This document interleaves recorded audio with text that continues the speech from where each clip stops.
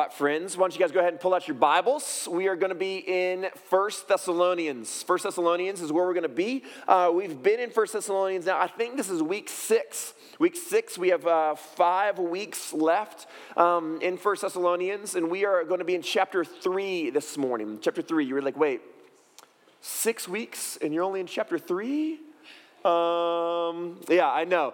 And we're going to bite off a whole chunk this morning. We're going to go through all of chapter 3. We're going to tackle it. We're going to wrestle it down. We're going to go through all of chapter 3 this morning. 1 Thessalonians is towards the back of your Bible. It's in what's called the epistles. And so if you find books like Galatians, Ephesians, Philippians, Colossians, then 1 Thessalonians, right? 1 Thessalonians. If you hit 2 Thessalonians, too far. You got to back up a little bit.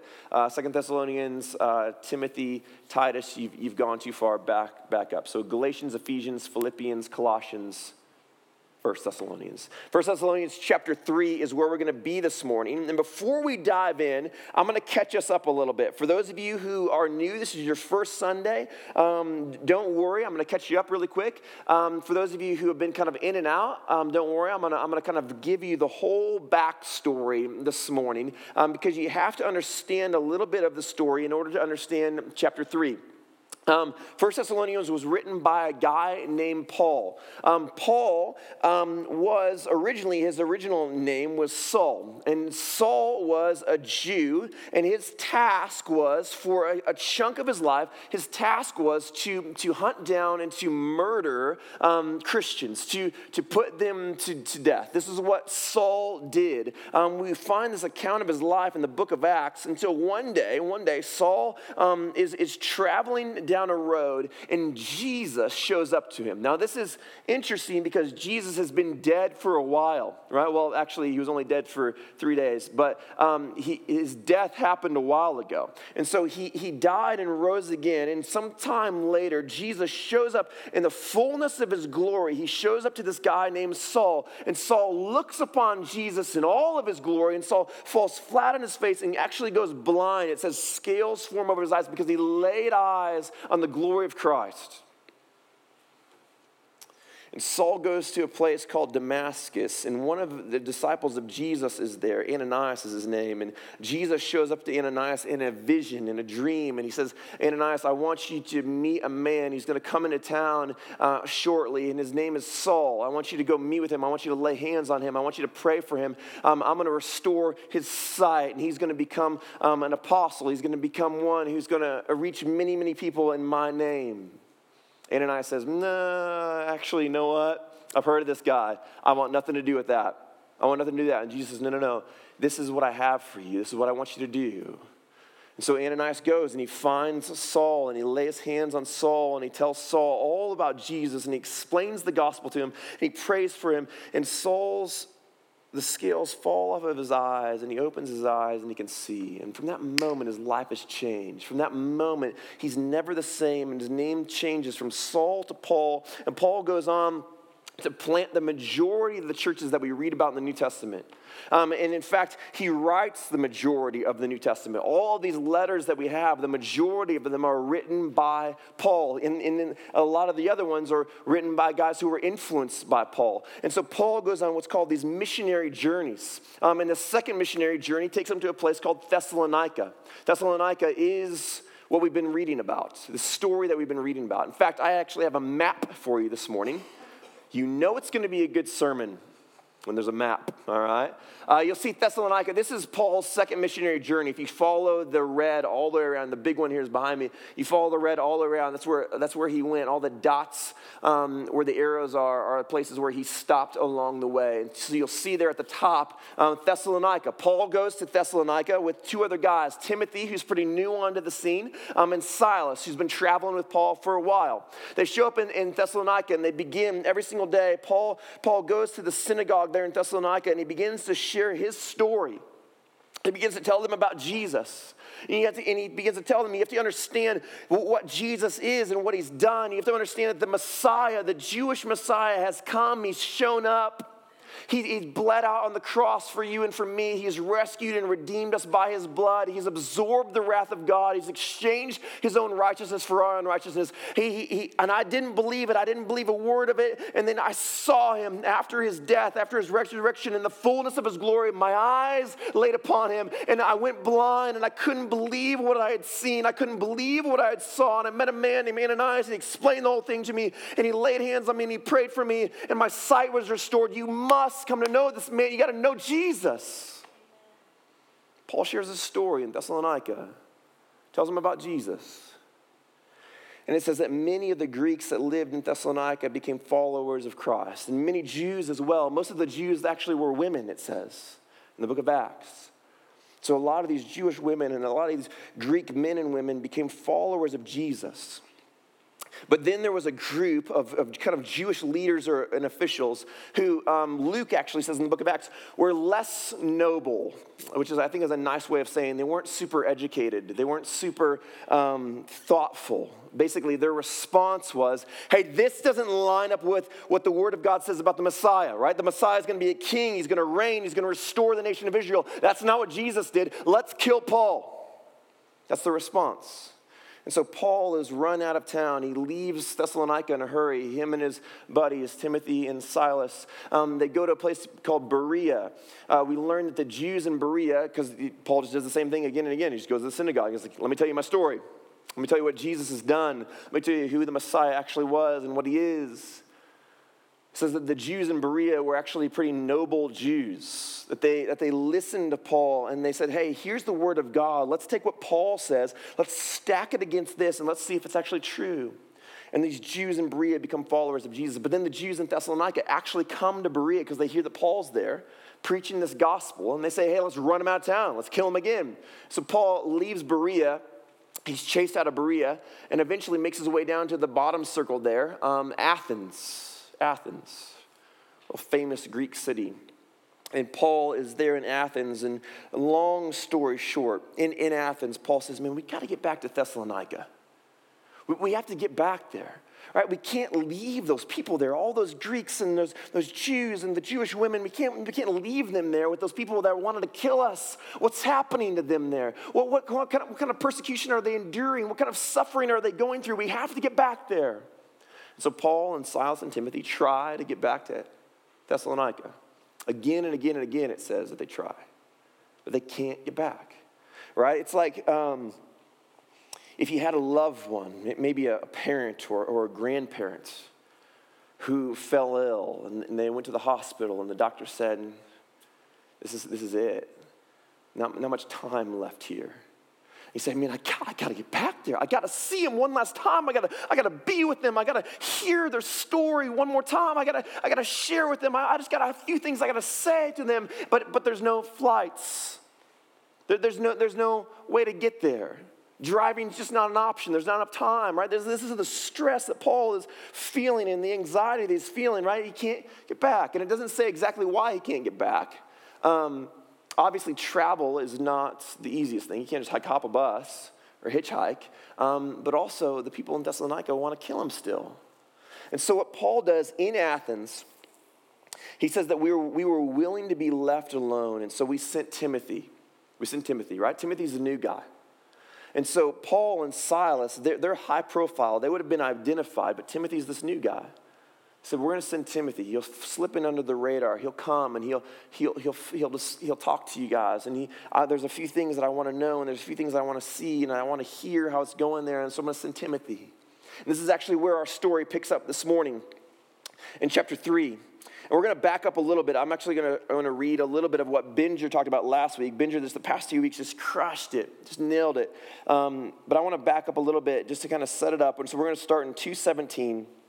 Chapter 2, verse 17, we're going to read through the first half of chapter 3.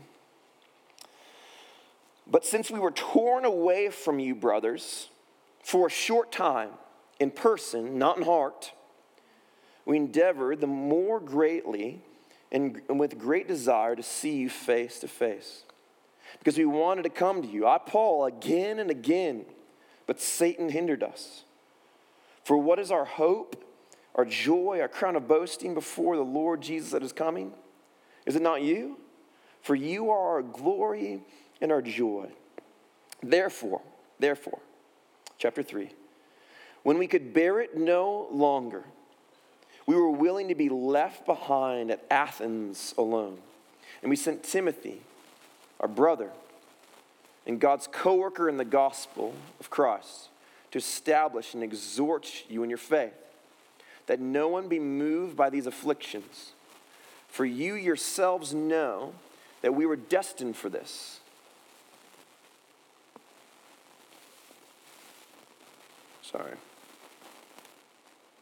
For when we were with you, when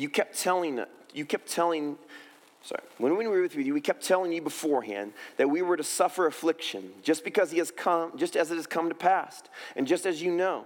For this reason, when we could bear it no longer, I sent to learn about your faith, for fear that somehow the tempter had tempted you, and labor would be in vain. All right, let's stop there.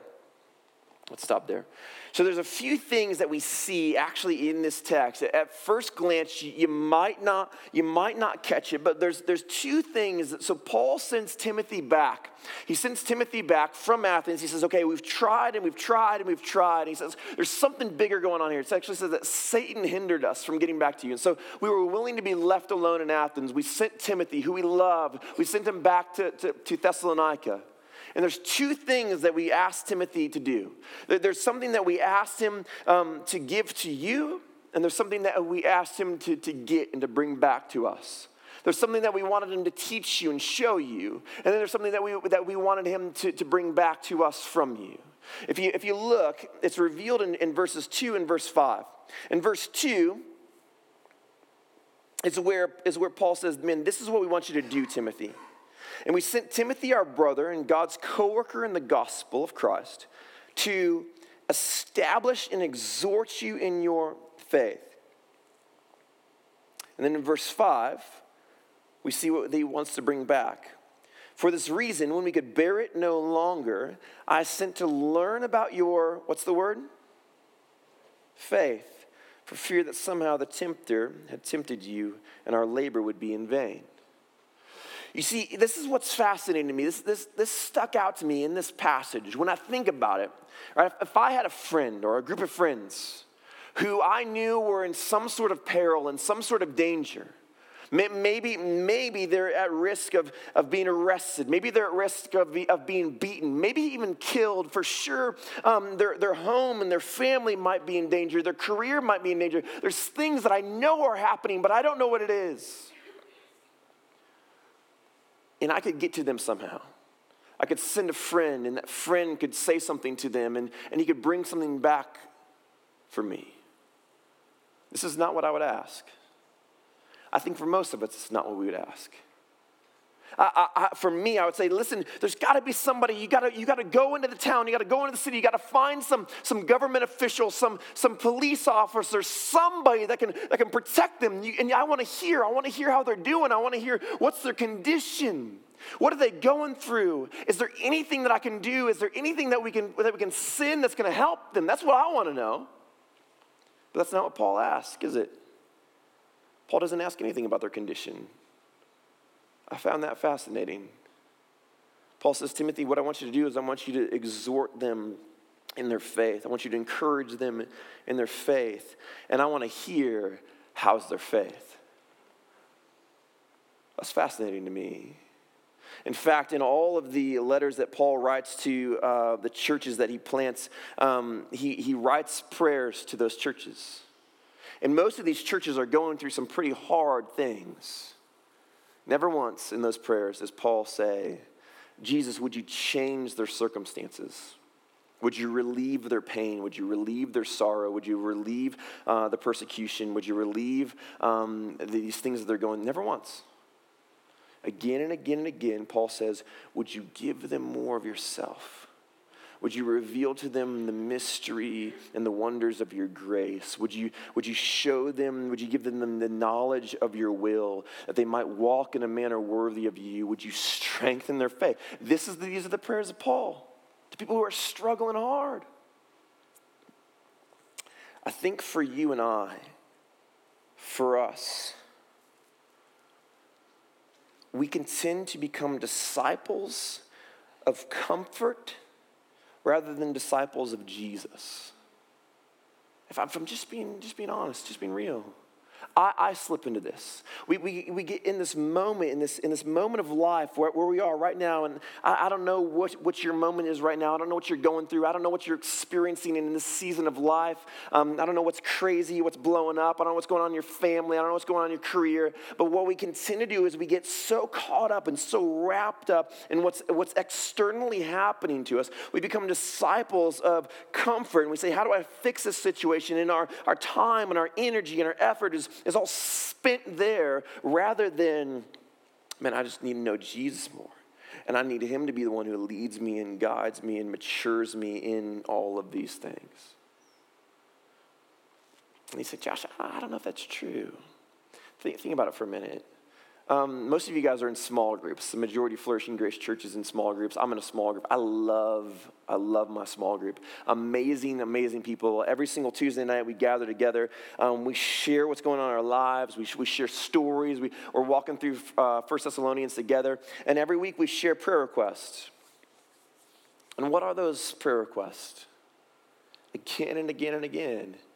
Man, I got this thing in my job, it's blowing up, and this my thing in my career, and I need prayer for this. I got this thing in my family with my kids, and I don't know how to deal with my kids, and this thing's going on with my spouse, my marriage, I don't know how to do, right? Again and again and again. Listen, those are all things that we need to be praying for, and I want to be praying for, but ultimately, at the end of the day, I think it reveals to us what we're actually wrestling with, and what's actually important to us. We're becoming disciples of comfort rather than disciples of Jesus.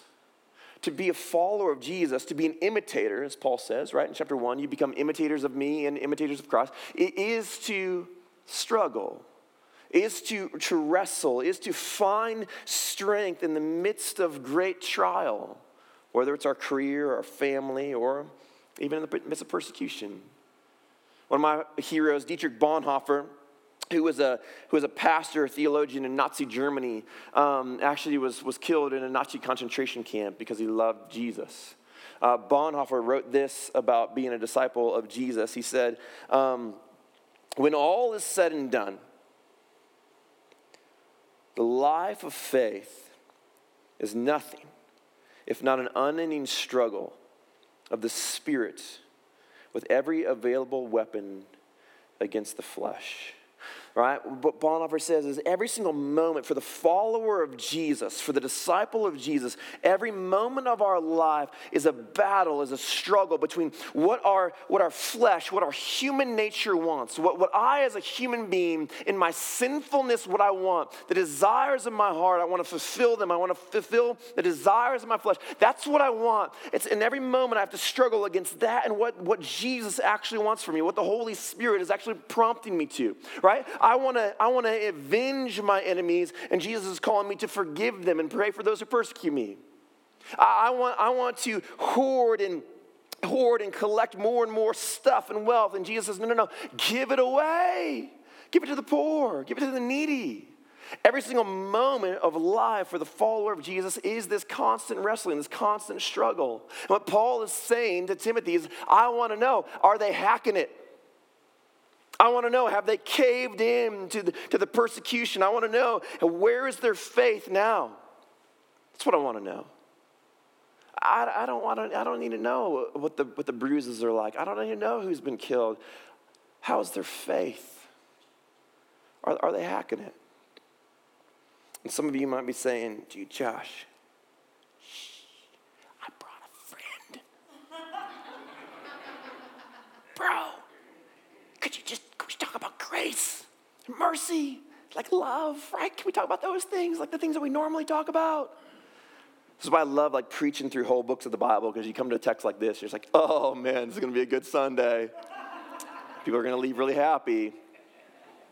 This is just the reality of it, friends, right? Here at Flourishing Grace Church, we try to get rid of certain language. You never hear me or rarely hear me use the language believer, non-believer. I don't know if you ever noticed that, but it's true. I don't use that, believer, non-believer. And even Christian, non-Christian. I don't talk that way, right? We say follower of Jesus or disciple of Jesus.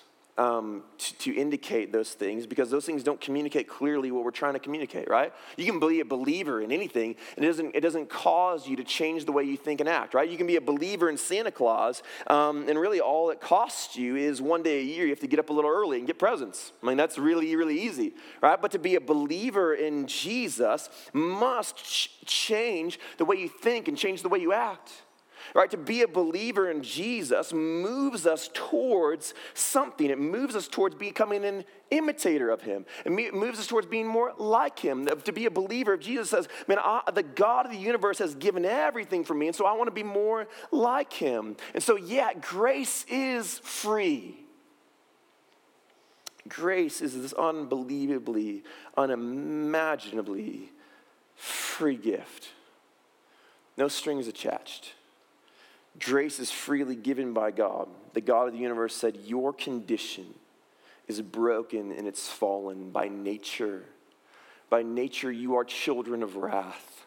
I can't sit back and let what you've done as humanity against me go unpunished. And so therefore, I'm going to take the punishment. I'm going to step in on your behalf, and I'm going to become a man. I'm going to live amongst you, and I'm going to teach you how to act. I'm going to teach you. I'm going to show you the way that you ought to be and the way that you ought to behave. And then ultimately, I'm going to go to the cross. I'm going to bleed the ground red so that you might be forgiven, so that the wrath of God might be absorbed by me rather than by you. For free. I'm going to do that for you. No strings attached. I'm going to give you everything. I'm going to give you my life. And even though you don't deserve it, even though there's nothing in you that deserves it, I love you that much. So I give it to you for free. But then to follow Christ, to be moved by that grace to the point where we say, man, that's the greatest thing that's ever happened to me. And it is. It's the best news I've ever heard, that I was once in danger of the wrath of God, and now I've been set free by the blood of Christ. That's the greatest news I've ever heard. It's the most amazing thing ever, to be moved by that, to be changed by that, to be transformed by that says, it's going to cost me. Because what costs God much can't be cheap for me. The gift is free, but to be like Jesus cost us.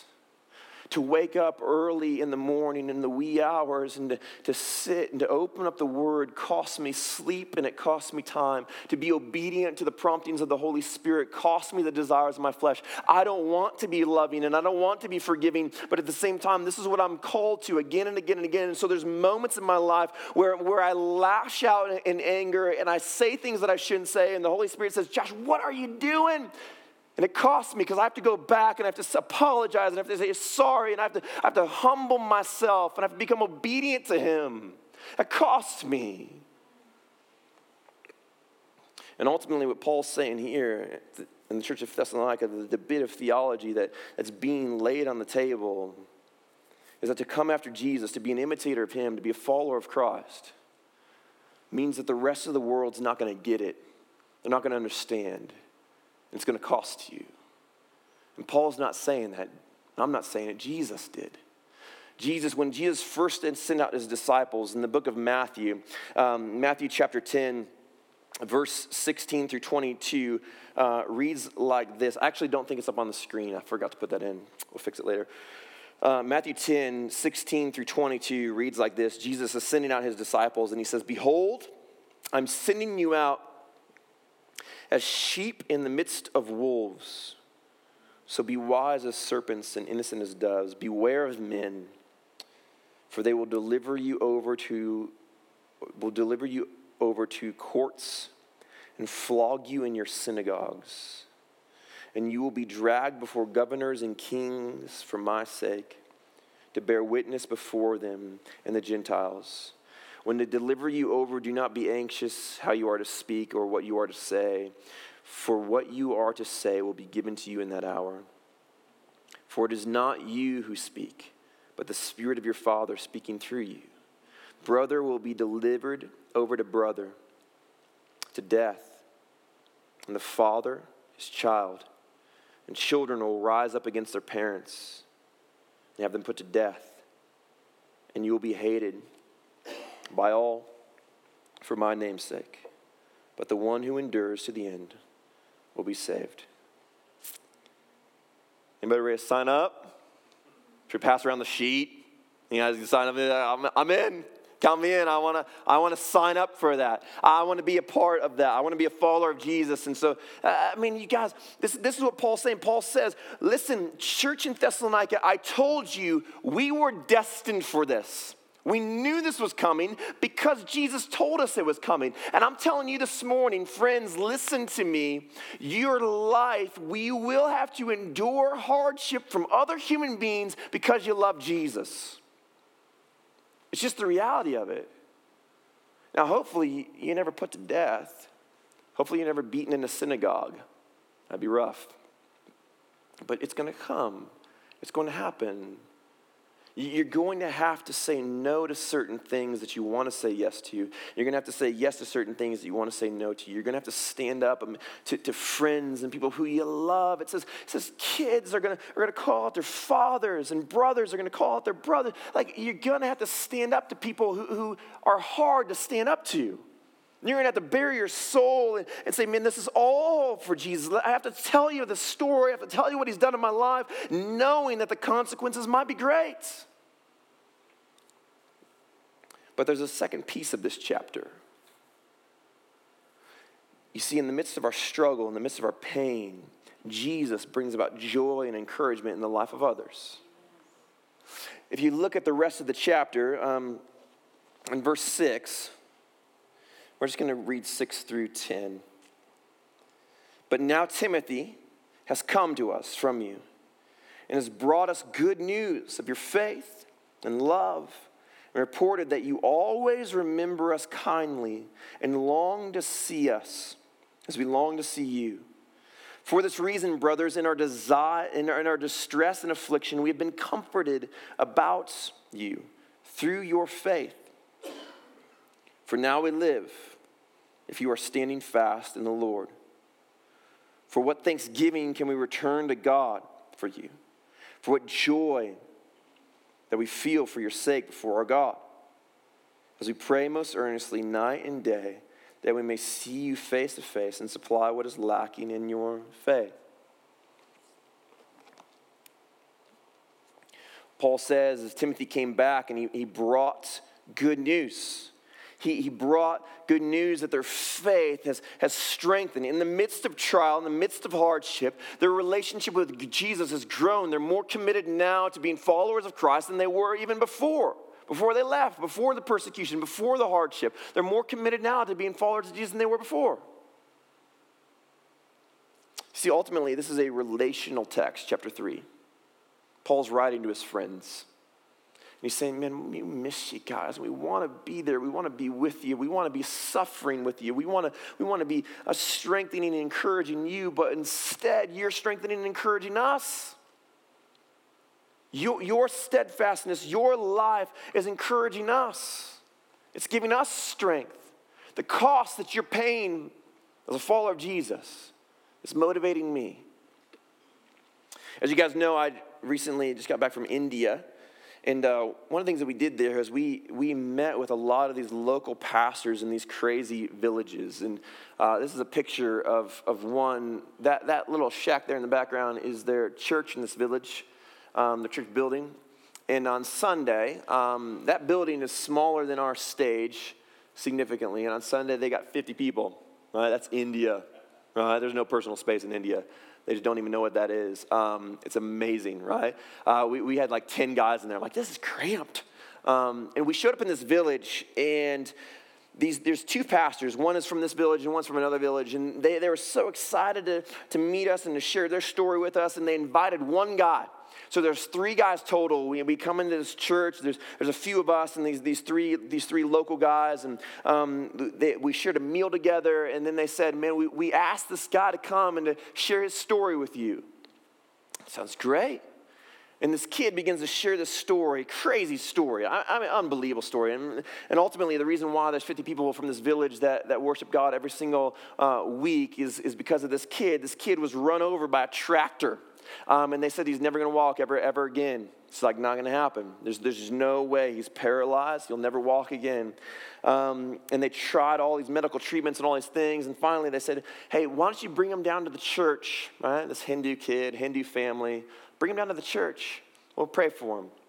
And so in desperation, they brought him to the church, and these pastors laid hands on him and prayed for him. And the kid's walking around like no problem. And so because of that, all the people in the village said, I'm out. I want to be a part of that. Like, I want to be a part of whatever that is. All these gods that I've been praying to for years have never done that. I want to be a part of that. And so now they cram 50 people into this little shack every single week and praise Jesus. But as this kid's sharing this story, and we're all just like fascinated by it, there's this rustling going on outside the walls. Like, what is going on out there? People from the village are showing up. All these people begin to show up, and there's actually more than they're even in the photo. And they all want to share their story with us. And the pastor's like, oh, we don't have time for that. I'm like, yeah, we do. Yeah, we do.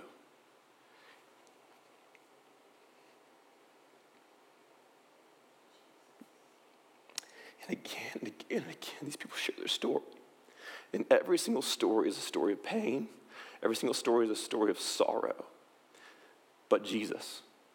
Dude, my husband died, but Jesus. Man, my kids got sick with this horrible disease, but Jesus. Man, my life was a mess, but Jesus. I suffered in this, but Jesus. Like again and again, they showed up in droves.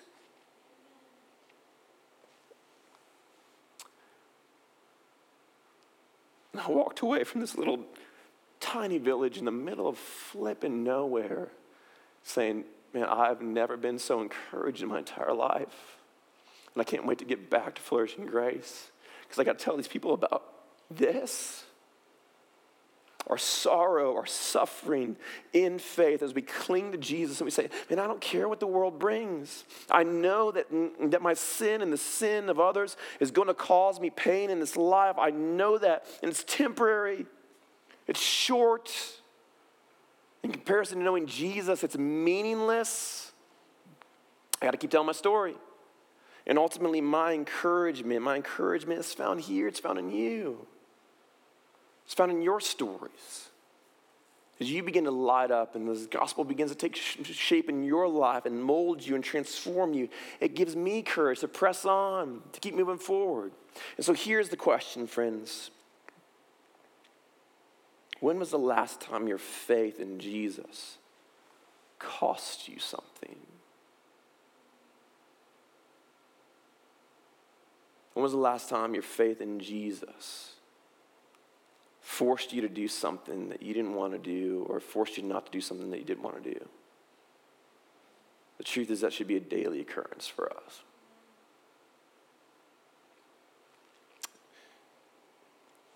And the second thing is this.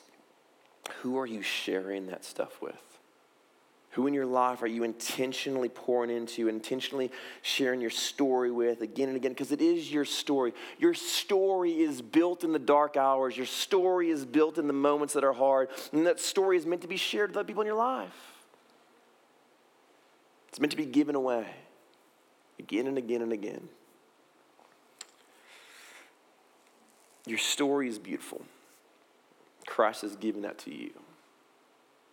Use it to encourage others who are struggling, who are wrestling in their faith. Let me do this. We're going to receive communion this morning.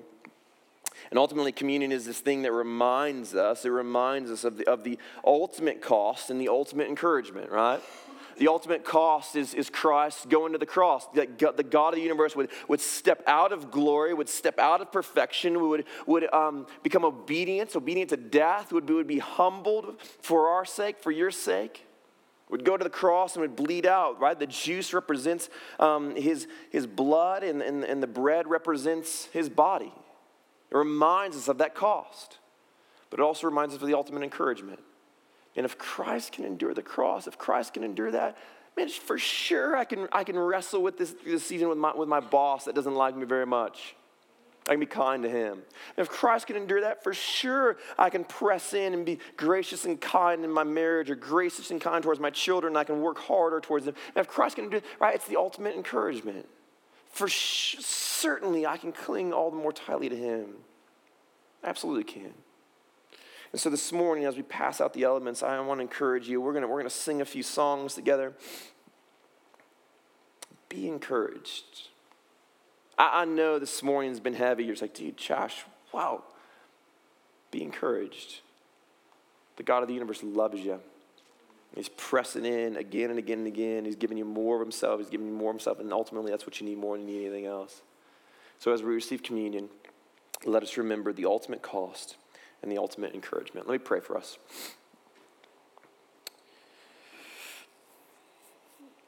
Jesus, in this moment, in this season, in this hour right now, I know that there are people in this room, in fact, maybe the majority of us in this room, that have things in our life that are burdening us.